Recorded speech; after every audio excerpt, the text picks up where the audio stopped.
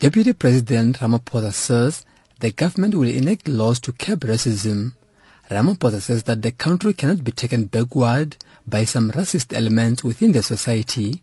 He referred to recent incidents, including a tweet by Penny Sparrow comparing black beachgoers to monkeys. We must demonstrate to those others that we are not just going to roll over and have black people being called monkeys and we say yes boss and so on. We must now come up with laws that those who still want to adhere with old practices must be dealt with decisively. We are not prepared to take South Africa to the days of apartheid. We want to move forward.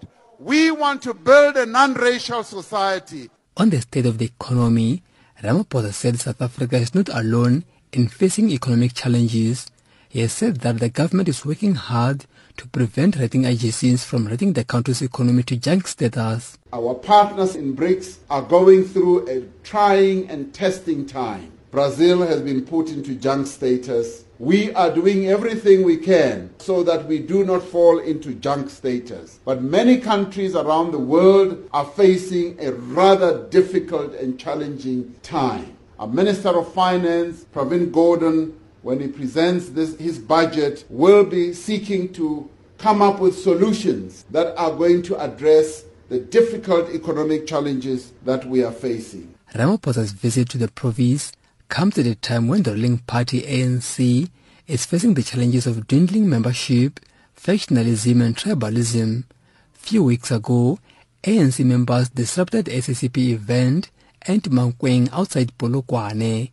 ANC in the Cobrecan region has also suspended the SACP secretary and district mayor Gilbert Kganyago from its ranks.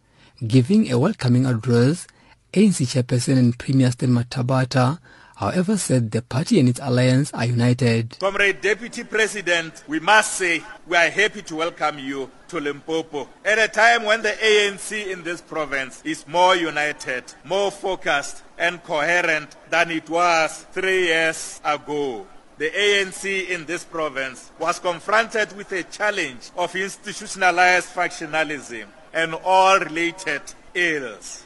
And this, as we all know, led to the National Executive Committee of the ANC dissolving the ANC in this province and replacing it with an interim leadership corps. Speaking during the same event, COSATU leader Gerald Twala has challenged the ANC PC to address the problems of factionalism and tribalism in the province.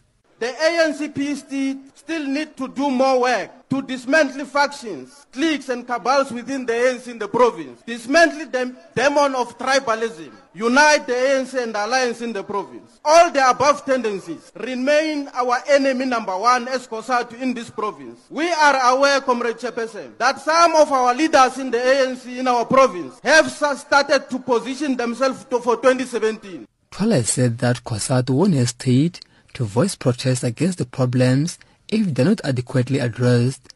In the past few years, COSATU has been vocal against the corrupt activities in the Castle Matale-led administration, which was later dissolved.